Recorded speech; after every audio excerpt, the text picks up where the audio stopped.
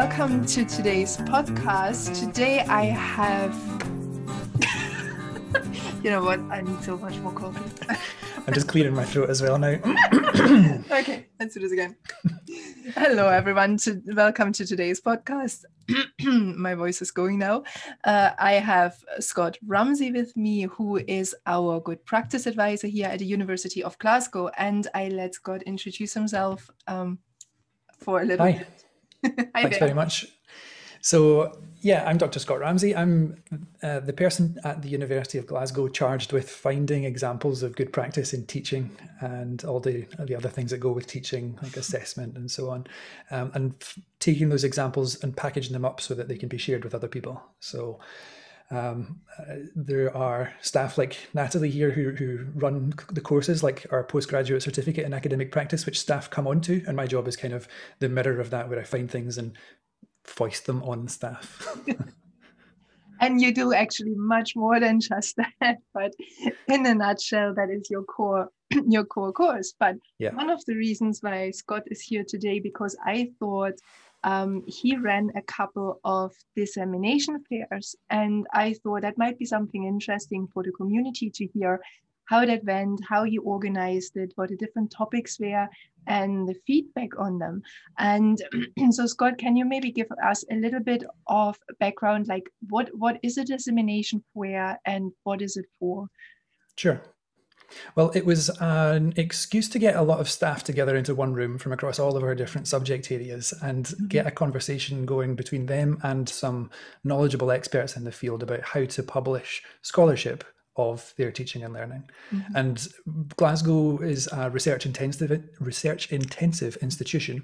So we've got people who are lecturers with different emphases on their contract. So some of them are primarily here to do research, some of them are primarily here to do teaching and only teaching, and there are some who have both.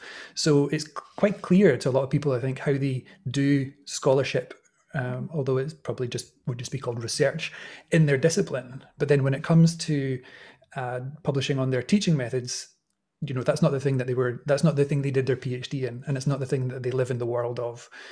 And so to become promoted in those types of contracts, output and impact is measured by, as you will well know, Natalie, publications of scholarship around the teaching and learning side rather than the subject. And this actually links to a conversation I had with Michael earlier on as well, that can be really challenging for people who are from non-cognitive disciplines to suddenly start writing and publishing in education, about education.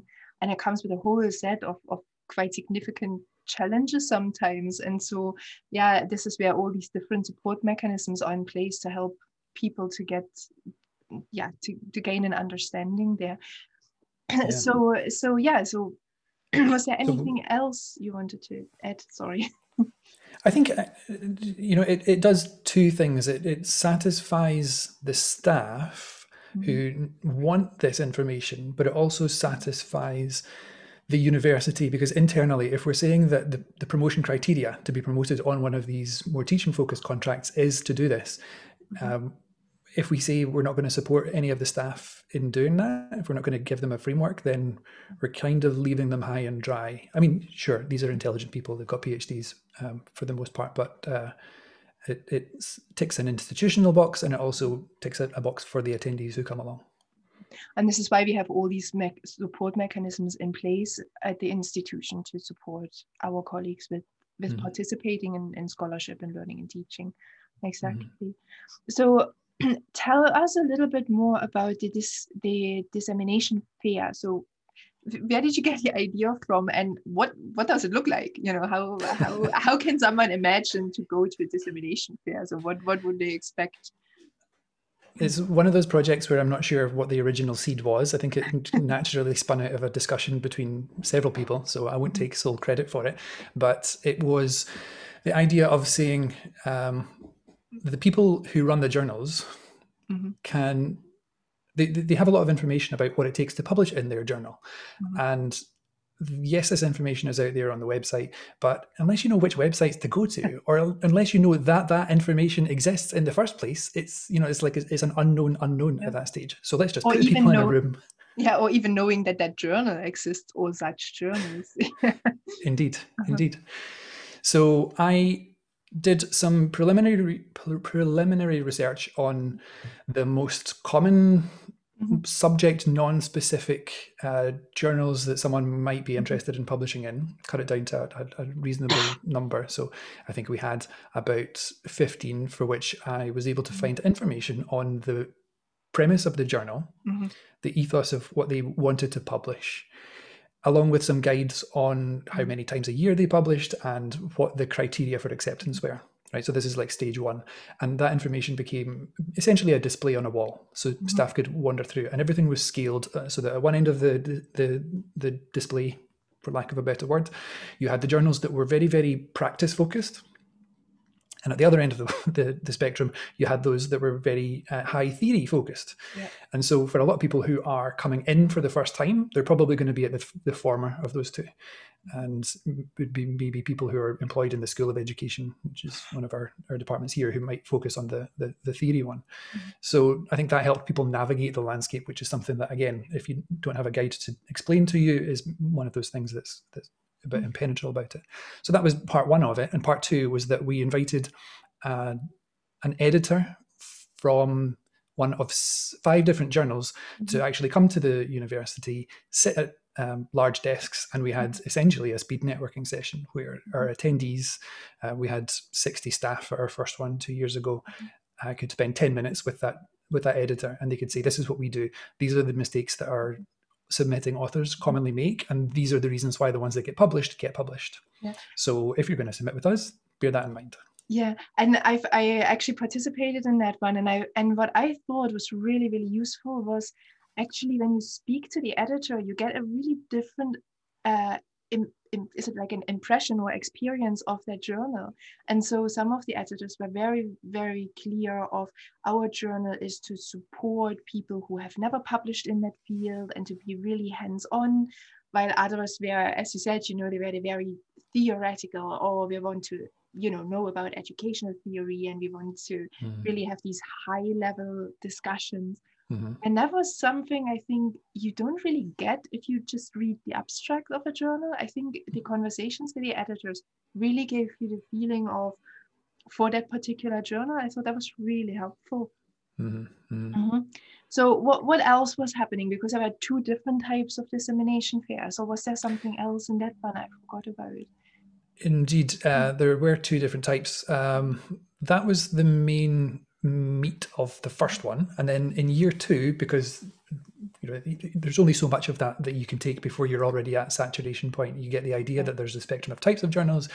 They all start to say the same things eventually, and so in year 2 we flipped it to more internal look. So it was a speed networking session at its core again, but it was with people who were from the University of Glasgow who had already been through the process. So subject experts who now had to venture out into educational publications. And we had people from across a spectrum of different types. So we had people who had published articles in journals, as we've just been talking about.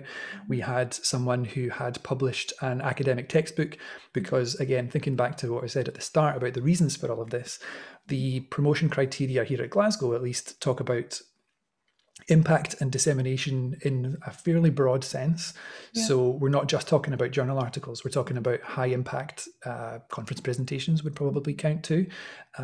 Things that impact outside of maybe just the sphere of academia that we're all comfortable with, but some kind of public impact might be important too.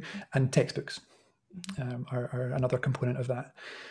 And yeah, so we had 10 minutes at a table with each of these people, interspersed with some presentations on some institutional policy. So we have, for example, learning analytics policy here at Glasgow, which talks about what we can do in terms of collecting data on our students and their performance, so we can chart what has an impact and what doesn't in our teaching. And that was being created and sort of in its final draft stages at that point. So it was actually really useful for one of our deans of learning and teaching to be able to put out here's an almost finished version to these people for some feedback. and those are the most interested people at the university because they left their desks and came to this event all about this. So it was useful for that too. And we also had Dr. Natalie Sheridan, who gave... Oh, yes, I forgot about it. Who gave a checklist to sort of sum up the most important things to think about when you're planning your scholarship. Yes. Yes, that was the process, how to do the SoTL project. Yes, I'll be sharing that process with you as well. Now that Scott mentioned it and I completely forgot about it. Thanks. Actually, while we are mentioning things, Scott might actually be a really interesting person to hook up if you want to talk about how to publish a book or a textbook, because he has co-authored two of them now, haven't you? So if you want to hear about it, comment on the podcast and I'll see if I can wrestle his arms and our colleague Jennifer Boyle's arms if they talk about it. See, sure. See how I did that? I just committed you to another one. Yeah, no problem. Thank you. So fabulous. So can you tell us a little bit, what did people get out of those dissemination fairs? So did you do a little evaluation? So what I did. So what were the key things you found? I think the first one where we had the journal editors, people found it really useful to see about the different types and the different focuses of journals. So that type of spectrum that I was talking about, where you've got practice focused versus theory focused. I don't think that I was about to say, I don't think that penny had dropped with a lot of people. That makes it sound like it's something that, of course, they should have grasped, but it's not anyone's fault. It's just that no one had explained that yet. So I think seeing that was most useful. And then with the second one, it was less about hearing from the people at the tables who were the hosts who said, so I published about this, and this is what I wished. We badged the session as with a subtitle of things I wish I'd known before I started. So yes, that was useful because we asked them to emphasize the things that they would have designed differently. But actually, it was the conversations that happened between people at the tables afterwards that people enjoyed most. It's a bit like going to any conference, I guess. Everybody says that the chance to see old friends and talk about what you're doing is the most engaging part. And the one thing I didn't mention was that before everyone was sat at their tables in that second version, everyone who was going to host the table gave a very short lightning talk style pitch. And they said, this was my project, this is how I designed it, and this was the type of data that I collected. And I think that was, as a bit of practical advice for anyone who's thinking of running something like this, I think that was really helpful because we didn't have enough time in the day. These were half-day events. They started about 10 o'clock, had a bit of an opening speech and finished about 12, so that people could have time for lunch and chat at that point. There wasn't enough time deliberately allotted to visit every single table because we thought maybe people would get bored if they're forced to spend time at things that they don't want to hear about. So having those pitches saying, here's what I can tell you about, come see me if you want, was good. Yeah, that's really interesting. And do you know, have you, considering how things are going at the moment, have you thought about maybe planning a digital version of that? You knew that question was coming. Yes. Yes. So Natalie said at the start that you said at the start that one of the things that that there are other things that I do. One of the things I do is coordinate a lot of the work that goes into making our annual learning and teaching conference happen. So right now I'm in the process of scanning different platforms that are out there so that it's not just a series of Zooms posted on a web page. That there's something a bit more integrative about it, and people can browse a menu and read abstracts without me having to build a web page for every single presentation that's happening. So I think something like that would be useful, and it could be used for an event like this as well. You can drop in on people after having browsed what they're going to talk about.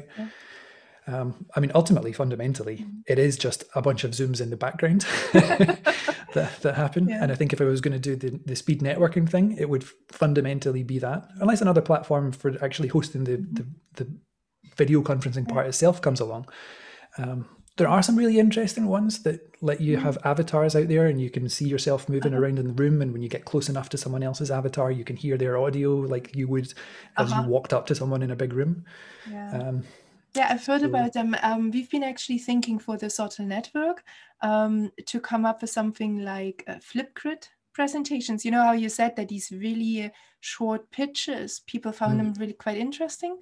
And we were thinking about maybe using Flipgrid for these short pitches so people could introduce what kind of SoTL projects they're doing and find someone else who might be interested in collaborating with them. So yeah, so there are some things about it.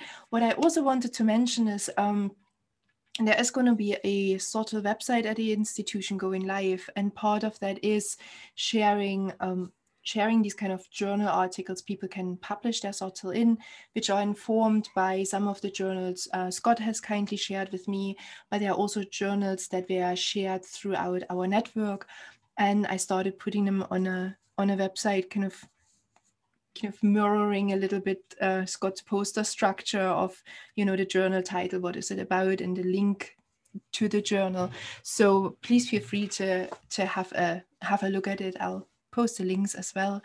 So Scott, what would be your biggest takeaway from having run these kind of dissemination fairs? What do you think was one of the key things or your biggest takeaway from them? It was that a lot of staff are very, very close to actually knowing everything that they need to know to be able to go off and do it. And it's just telling them, actually, you know what, this is remarkably similar to the type of publication process that you're probably used to. These are the things, and this is maybe the insight part, these are the things that make a successful journal submission for this journal type. And as long as you do that, then everything else can probably happen the same. And also, a second big lesson I think a lot of our attendees took away from it was to think about the types of data that we're going to get and designing the experiment, for, to use one word that actually wouldn't be such appropriate in all cases, but design the I'm a scientist originally. I'm going to use the word experiment. That gives you a little bit of an idea of the debates we sometimes have. yes, a multidisciplinary department. Design properly at the start so that you get something useful at the end. Otherwise, the journal editor will turn around and go, do this again next year. Exactly. Which is a really nice segue again to the conversation I had with Michael in another podcast. I'll link to it as well, where we are talking about the SoTL process and the designs, and sometimes the problem, and not problems, but the struggles sometimes people have coming from non-cognitive disciplines. And how Scott and I sometimes had these debates about scientific approaches versus the more social sciences approaches to things. And but I think these debates are actually really valuable and can be fun as well. Yeah. So thank you very much, Scott, for sharing your time and committing to another podcast. Anytime. And I've also got some short video clips from the editors who visited us to sort of sum up in 2 minutes or less what their advice would be. So we can also put that, I guess, in the show notes if people want to see. Fab. I can put this all in as a descriptor underneath the post, and you can see all the links and everything that's related to it. Fabulous. Cool. Thank you very much. Bye. No problem. Thanks. Bye.